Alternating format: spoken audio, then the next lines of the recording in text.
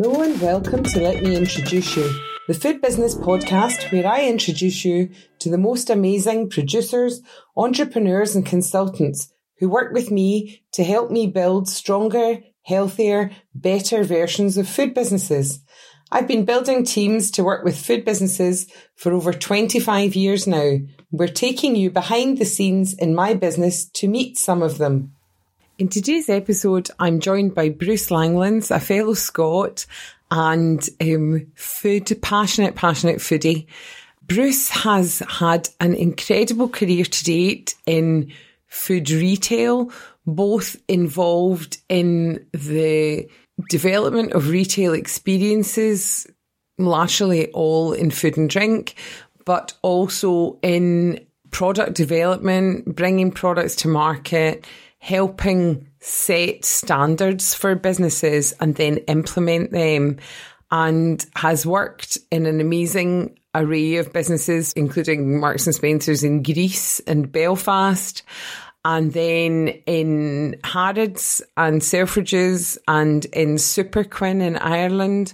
So just an incredible journey to date through food, punctuated by his attention to detail and his commitment and passion. Passion is an overused word, but passion for everything that he gets involved in, knowing about it down to the last detail, and just making sure that the experience of the customer is front of mind in absolutely every decision that they make. And he has impacted a number of retailers in and outside the UK with the way that he has operated and changed and developed businesses for them.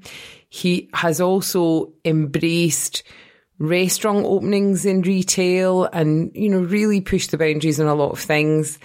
And it's a great story to hear. And I'm delighted that he joined us on the podcast today to share his thoughts with us on how that has played out, influenced him, what he might have ended up doing if he hadn't come into food, and what he would tell other people if they're coming in now too. So definitely, if you are pitching food products into retail, you want to listen to this one and hear what he suggests.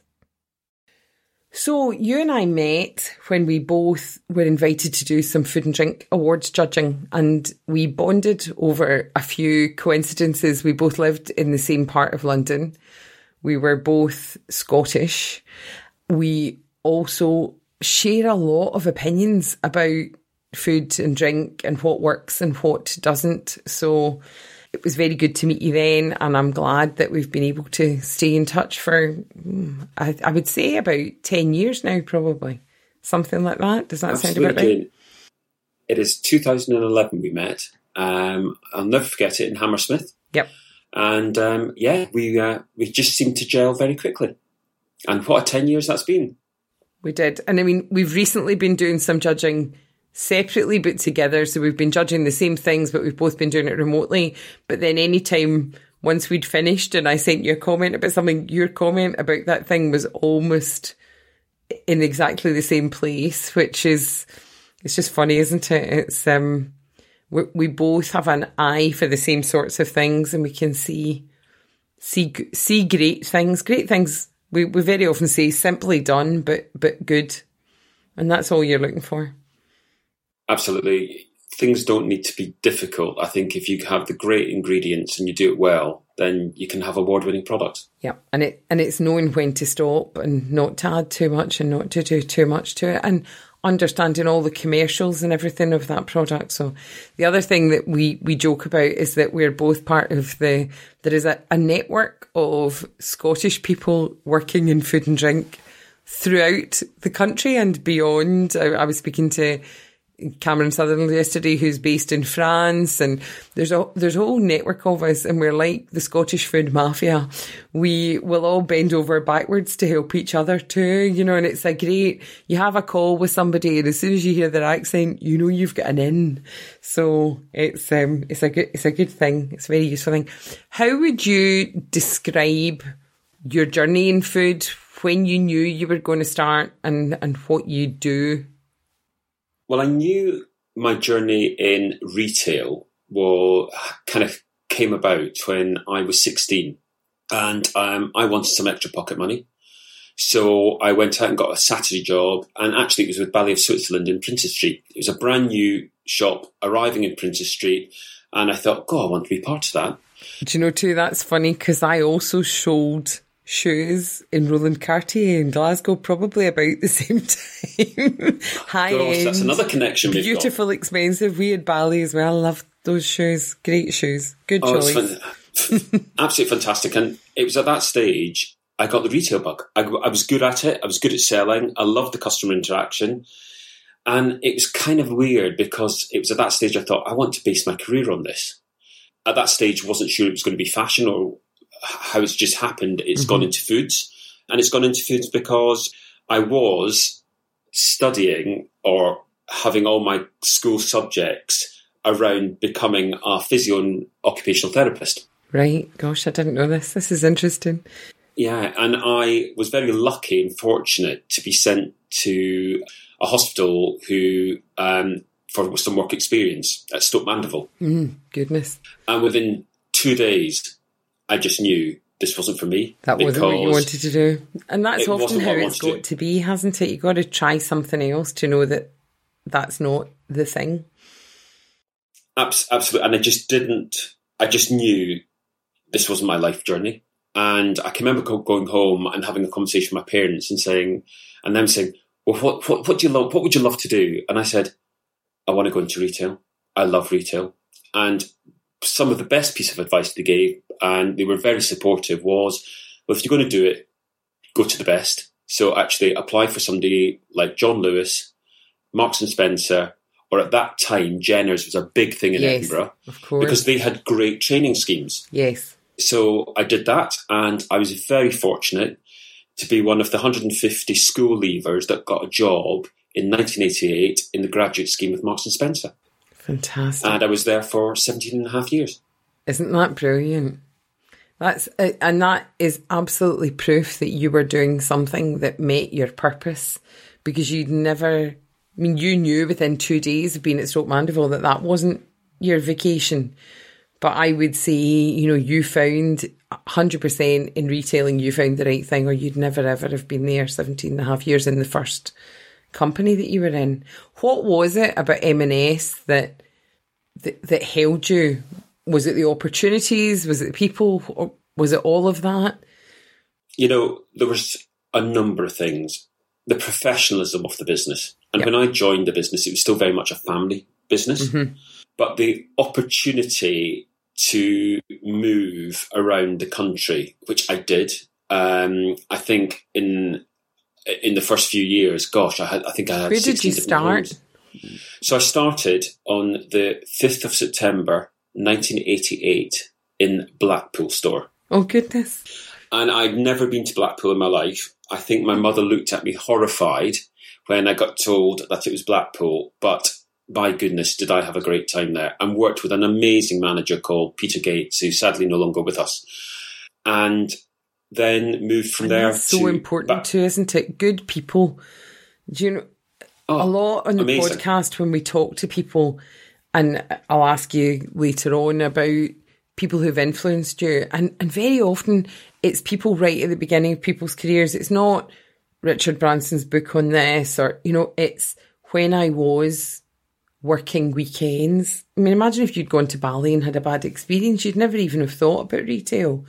And I think sometimes we all forget that we are always showing other people by example, even if you're not conscious of it, and mentoring people and showing them the way they could do things. And if you think, this person's only a Saturday person, so it maybe doesn't matter so much, or, you could change the whole path of somebody's life by giving them a good or a bad experience in that. So it's kind of fundamental, isn't it? Right at the beginning. Absolutely. And also the amazing people work at Marks and Spencer. Yep. And I mean, from the shop floor up. Yep. So you were working with a level called supervisors who were they ran the business. Yep. they absolutely understood the customer. They understood, and a rack of clothing could come in or a new tray of product. And I can remember the supervisor standing there and going, fantastic, fantastic, red. And as soon as he said red, I said, what's that? Reduced. That's not going to sell. And 9 times out of 10, they were absolutely right. And the other opportunities were to be able to work abroad. And, you know, I was very fortunate to be the country manager of Greece, based in Athens. Which is amazing, isn't it? Then having the opportunity to move across to Southern Ireland to work for the business, to be the country food manager there. And I mean, that is a part of the world, the Southern Ireland part of the world has been a very strong part of your food journey too, hasn't it? So you went there with M&S initially, and then did you immediately go into other retailers in Southern Ireland, or did you go back there later? Well, interesting. The island of Ireland, as I would say, has been my second home, because in 1991, I was moved there from Marks & Spencer to Belfast. We'll maybe touch on that later. And then in 2000, the late 90s, I moved to Dublin to work for Marks & Spencer as the country food manager. In 2006, I actually resigned from Marks & Spencer after 17 and a half years, as I was tempted to go and join a company called Superquinn, which was the amazing business which was set up by Senator Fergal Quinn. And it had just been sold, and I moved across there to help and support and to move that business on. And that was, because it doesn't exist sadly anymore, but it was a premium retailer in Ireland. How many stores would they have had at that point? And yeah, there was 24 stores in total.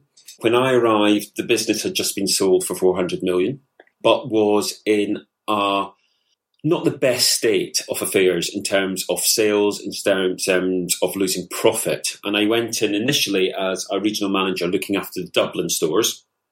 And then I had just moved out of product development with Marks & Spencer to go to Superquinn. So there was always underlying that I wanted to go in and run the product side of the business, which I did.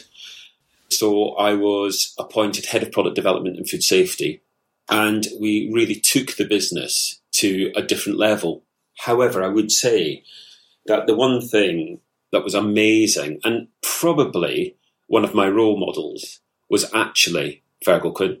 Yep. I've been very, very lucky in my career to work with some real major giants in retail, from Sir Richard Greenbury to Justin King to Mohammed Fayed to the late Galen Weston. Yes. But actually, it was Fergal Quinn who founded this small supermarket chain, which was at the centre of Ireland, and the customer was at the centre of every single decision he made. He was the first supermarket to bring in a loyalty card in 2006. I mean, these were big, big things. Huge, and this was a gentleman who... that other people have all jumped on and run with. Absolutely. But this was the loyalty card was in 1993. But this was a gentleman who 1 minute would be sitting in the boardroom, and literally 5 minutes later, jacket off, sleeves rolled up, and helping to pack bags at the checkout, because he then understood what the customer was doing. Yep. And I can remember him telling me one day that he was doing that job and saw a very harassed mother with a child. And the child was desperate for some confectionery, which was at the till point. Mm. And clearly the mother didn't want to buy it, but it was really frustrating her. Mm-hmm. And within 24 hours, he removed confectionery from till points because he knew that was not a great thing for his customer base. No, and then she's leaving the store feeling harassed, and that's her last memory of a visit to that store. So it's not a good thing, is it? But that's great, isn't it? I mean, that is inspirational. So it's lovely to get to work with somebody like that. I think too, unless you've been in Ireland and been in the retailers there, you can't believe how different things are and how different they still are. I mean, one of the things that always surprises me is culturally they still eat together much more as families. You know, they all certainly come back home at the weekends and get together. So you see family-sized apple pies and things, whereas here things are all individual or done for 2 or at the very most done for 4. There are, you know, much bigger things because they congregate over food. And I would say food still has is possibly more respected by more people, and they've always loved knowing where things came from and, you know, the provenance of their food and things. I think they've been faster at latching onto that. Would you agree with that? I'd agree with you. I think family in Ireland is a big, big thing. Yep. A massive thing. And, you know, the average size of a family in Southern Ireland is bigger than anywhere else as well. Yeah, yeah. But you can see that people come home for the key holidays. So yep. Easter, Christmas, big influx into the island.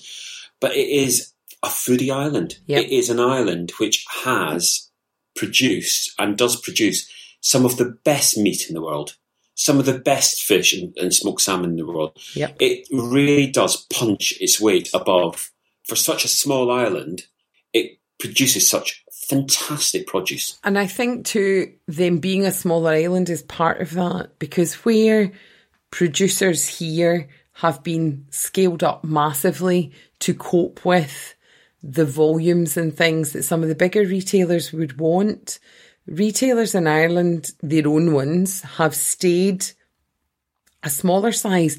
So it was still possible for an artisan producer to supply all the stores of Super Quinn or all the stores of one retailer with a product, whereas here they could probably only supply on a local level because they couldn't cope with those volumes. So they tended to be encouraged to grow and almost move away from the kind of products they had been making that attracted the retailers in the first place.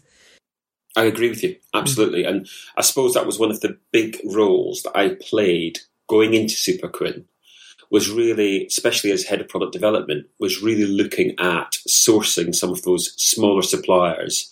I always call it kind of man behind a hill, if you like. Mm-hmm. And because they had such phenomenal product, and actually looking at how we could bring that into our own brand and run that across 24 stores. Yep.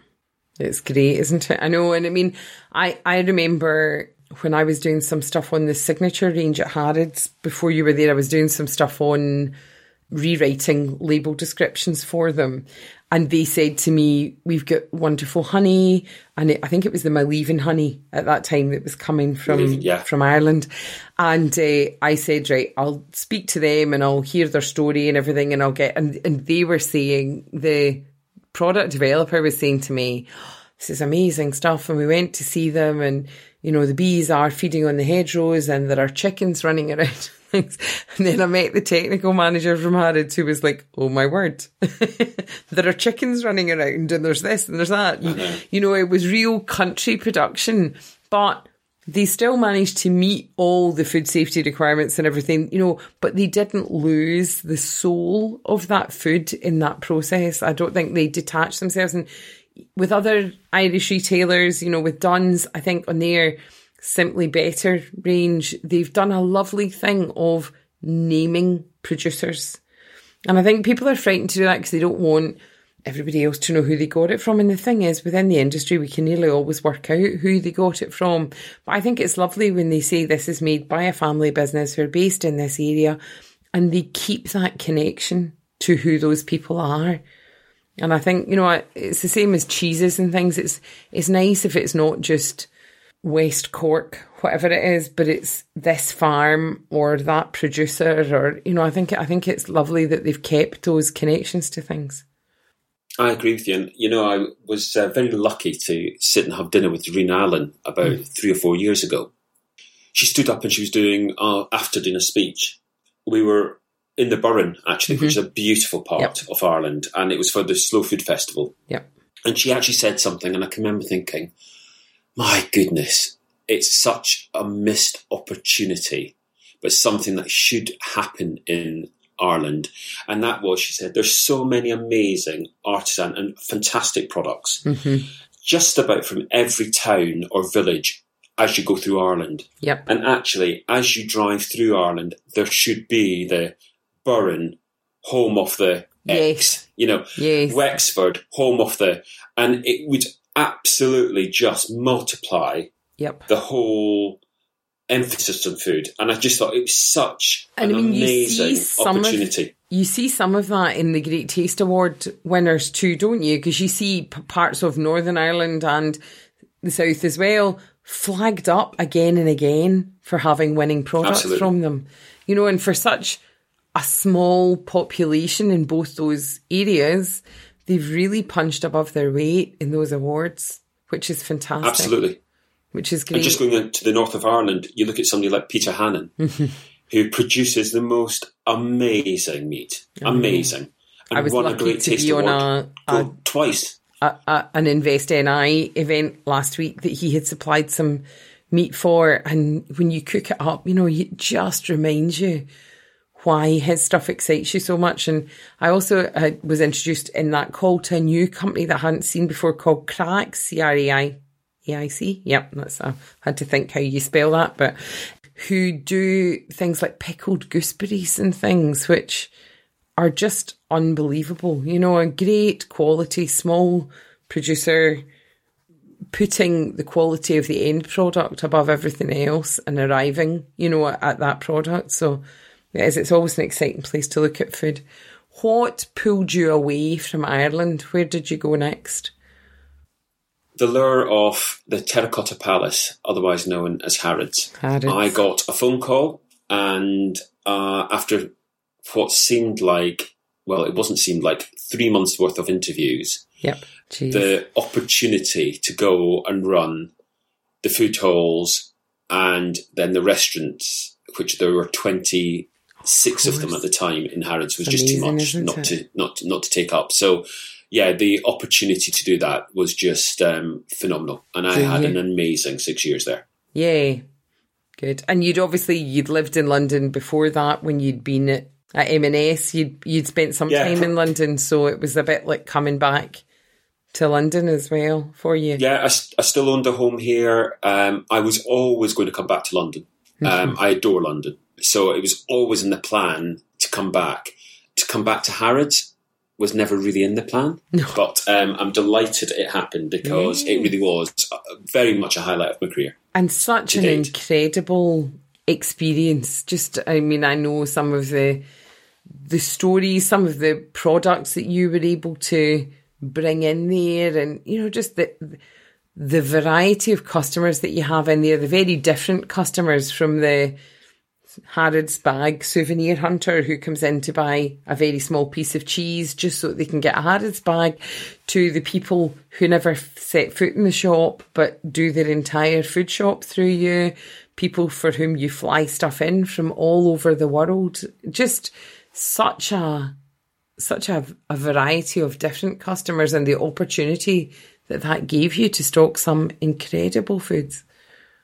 Yeah, it genuinely was one of the highlights of my career. It is a remarkable place. You've got 1 million square feet. Yep. And it is the third biggest tourist attraction in London. It's amazing, isn't it? With a customer base, which, as you said, is hugely tourist, but also you have got that local London customer coming in. Yeah. So my role there was really to understand who the customer was. Yep. And then to make sure that we had the right products for those different customers, for those different occasions. So it was remarkable. It was an amazing place.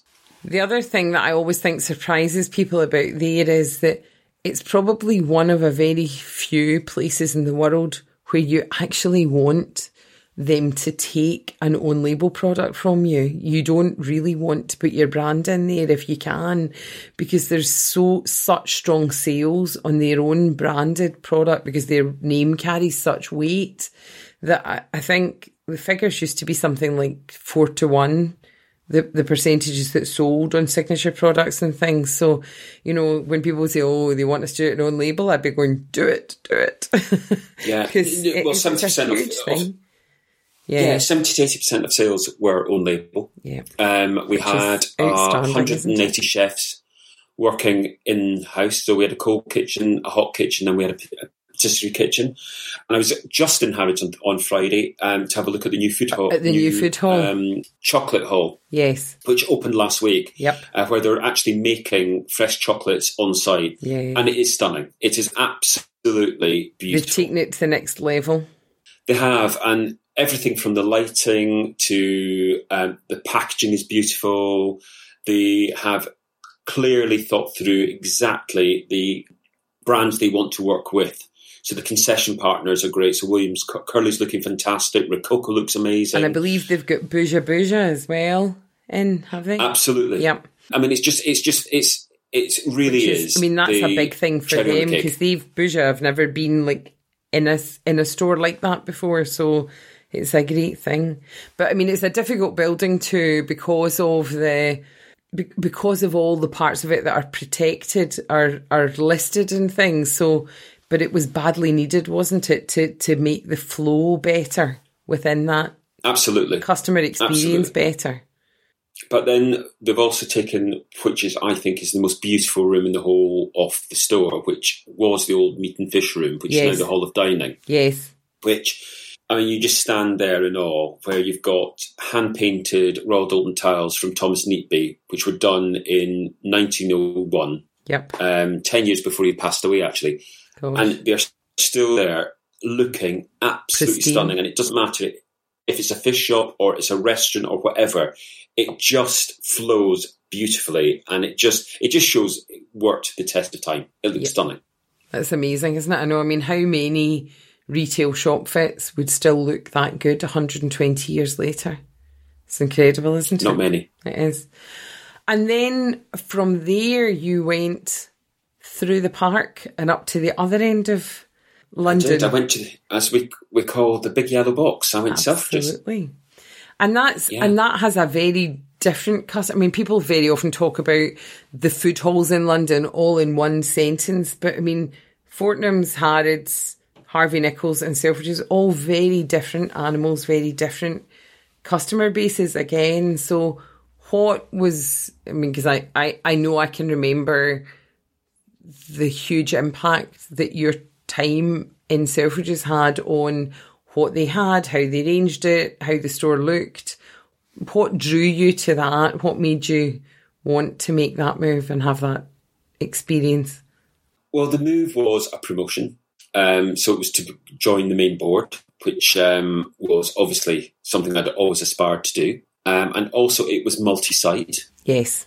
So it wasn't just London-based. No. 2 stores in Manchester, store in Birmingham, and then online, which was big. So, and it was a bigger global business in terms of it owns Brown Thomas, it owns the Bancroft and then Canada. So it was a big business. Yep. Also, I saw a huge opportunity there. Yep. And an opportunity which was very different to Harrods because Selfridges is very much the Londoner store.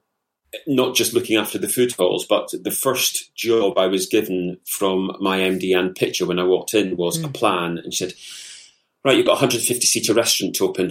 You need to find somebody to do it. Over to you, Bruce. Jeez. So there were some great opportunities because the one thing the Weston family did brilliantly, as have Harrods, by the way, is really invested into their bricks and mortar and into their buildings and Selfridges specifically was all about customer experience and all about theatre and all about actually a place to come and meet, not just a place to come and shop, but a place to socialise. And huge opportunity there on sustainability and really looking at how we package goods, how we source goods and whatever. So a very, very exciting time. Yep. And a very kind of contemporary.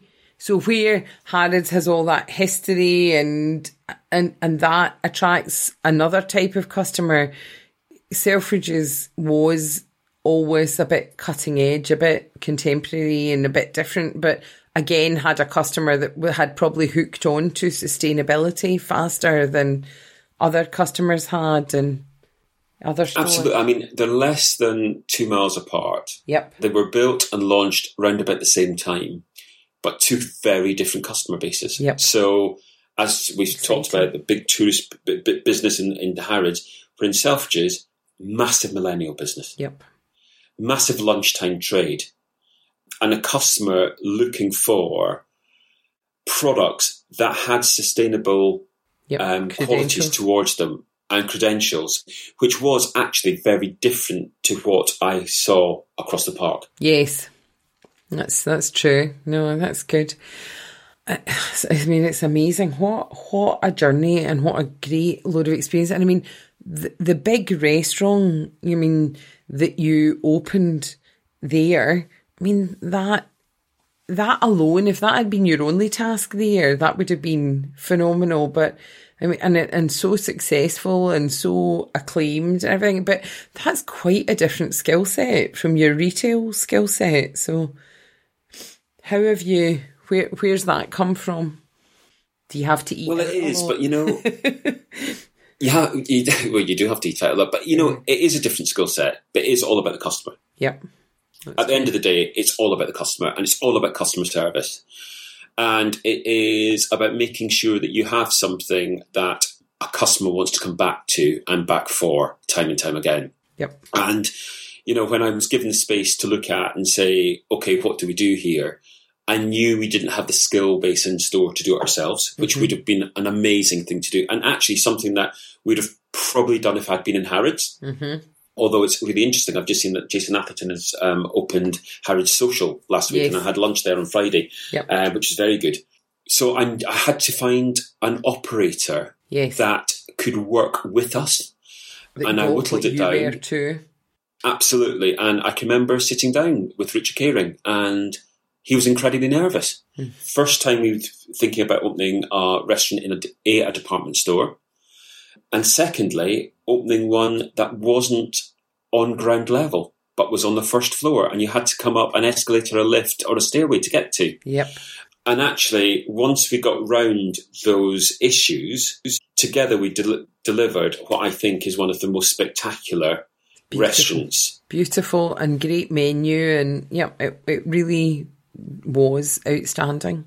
And probably one of the most photographic restaurants in London at the moment. Yeah, very much so. Very much so. Another question to touch on now, role models. You've spoken a little about some of the people that have inspired you and some of the great people that you've met and known. Who do you think you've learned most from? Who's been the person that has stretched you the most or inspired you the most? Or well, it's a really good question, and I've been very fortunate, as I said earlier, to work with some amazing people. But actually, I will go back to one store manager who I worked with in 1990 when I was appointed to be the assistant manager in Marks and Spencer Belfast. Yep. Now, as you can imagine, 1990 Belfast was quite an interesting time. It was a city in turmoil, and a lot of people did not want to go to Belfast. But those appointed there were given additional 20% into their salary. So guess what? I was absolutely sold from hearing that. Also, it was a top 20 store, so was delighted to go there. But I met a gentleman who was my general manager called John Hunt. And right. John had been an ex-senior police officer in Rhodesian Police, so a very disciplined character. But he was the guy that really taught me the basics of retailing. Yep. So knowing your customer, proportionate display, availability was critical. But the one thing which I think a lot of younger people coming into the industry these days miss out on, and he absolutely had it instilled in every single member of his staff, was something called the morning inspection.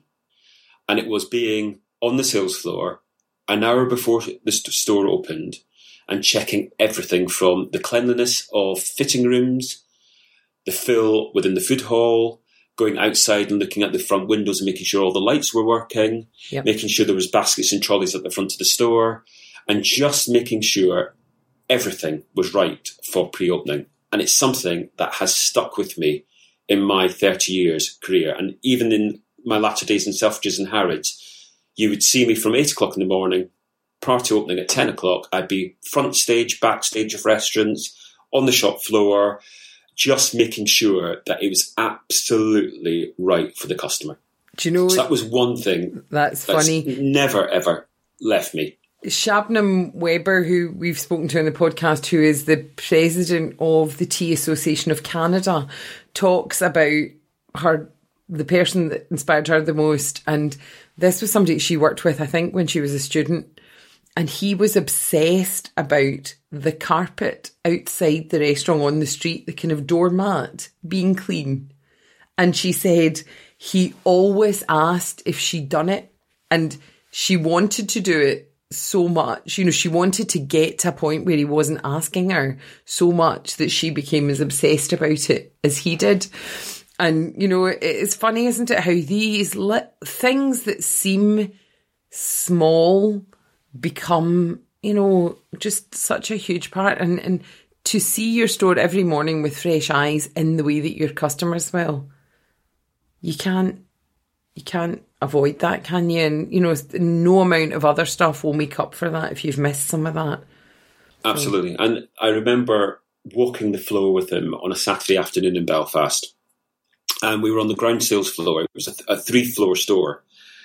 And literally the ground shook and a bomb had gone off outside the store in one of the buses. Uh-huh. And we happened to be on the ground floor and we walked towards the front of the store and people were running into the store, some, you know, covered in blood, some such. And I can remember getting ready to run and he just grabbed my arm and said, as cool as a cucumber, Bruce, don't run, walk. Because what you'll do is you'll panic people. And we've got to calm the situation down. And I've got to tell you that those wise words have stayed with me through many, many times of crisis. When other things have happened. Actually, you know, just don't panic, keep calm, because people look towards you and if you're calm and keep it going, the whole situation just comes down. So I don't know where he has gone. I've tried to find him on LinkedIn. I've tried to find him in many places. But, you know, he has been, without doubt, one of the more inspirational people that I've worked with. Isn't that lovely, though? What a great thing. What a great legacy he has left. And I suspect that you won't be the only person that he inspired as much as that. So that is fantastic. People often talk about stepping out of your comfort zone and the fact that, you know, to grow, to be successful, you need to step outside your comfort zone. Something that when I thought about this at first, I thought, I don't really want to because I feel uncomfortable enough a lot of the time without, and then I realised that's because you are already outside your comfort zone. When you look back at things that you've done to date, what amazes you that you've done? What would you never have seen yourself doing that you've done? Because I can see a lot. I suppose one thing was I am a bit of as you probably know, a little bit of a control freak. No. I hate surprises, whether good surprises or bad surprises. I just don't like surprises. And actually, when I was asked to go on TV, and I was on a television programme which was presented by Gizzy Erskine. Yep. And James Averdyke actually called Cooks to Market. Yes, I remember. And it was in 2012, and it was very much like a dragon's den, if you like. And I would have been one of the dragons, if you like. And it was potential food companies coming in, presenting. Pitching. And we had to pick one of them and pitching. And actually, I thought I'd love this, to be in front of a live camera without an autocue and actually not knowing what you were going to say. No. I found absolutely terrifying. I think it's the fact that it's going to be filmed and you're going to see it for the rest of your life too. You know, because a lot of the time in a conversation, you'll say something, but it doesn't matter. But I know I have felt like that. If you're going to say something on a TV thing and you're not sure what they're going to ask you, you don't want to be surprised by something. You know, you want to know, because sometimes you think, I think that's what I think. And then you think, why do I think that? How have I validated that opinion? Or, you know, you do want the thinking time, so I can understand that. It's a big pressure. But you enjoyed it. But listen, I really enjoyed it, and you get into the flow. But what that has allowed me to do is, obviously in the roles that I've done, I've had to stand up in front of many suppliers or partners, as I like to call them, or colleagues, and do updates and whatever. And actually, it just gives you even more confidence to be able to stand up and talk with conviction. I know. I share often with people that I was asked when the horse meat scandal in the UK food industry broke. I was asked by Sky Television if I would go in the first evening. It was a Saturday when it came to light and nobody really knew exactly what had happened. And I was asked if I would go into Sky TV and go on the news to comment on it. Largely, I think, because I live within a couple of miles of Sky and can get there very quickly. And they said, we'll just slide you in and this is the presenter and she'll just ask you a couple of questions to warm you up. And her first question to me was, if they've found horse DNA, do you think they'll find human DNA in the food chain? And I thought, oh my goodness, starter for 10, do you know, like, thanks for that. Gee whiz. Fortunately, I thought, yes, they will, because our DNA will be on stuff because people touch everything you eat, you know, and I approached it that way as if I assumed that's what she had meant and was able to get away with it. But you do think, whoa, blooming heck. But I remember saying then too, I don't know what has caused this, but I can guarantee that it will be something criminal because we are so robust in knowing where everything goes. So you've said that you've been out recently. You've obviously been in town and I've seen you eating out locally and things. What is the best thing that you've eaten recently? Now that can either be something that you've brought home and cooked or had delivered or where you've been out and eaten. What has excited you recently? Well, actually, Jane, there's two things. One of which we had the pleasure of discovering together. Yes. When we were judging at the inaugural Scottish Retail Food and Drink Awards. Yep. And that was the Thurl Ventus salt cod patty.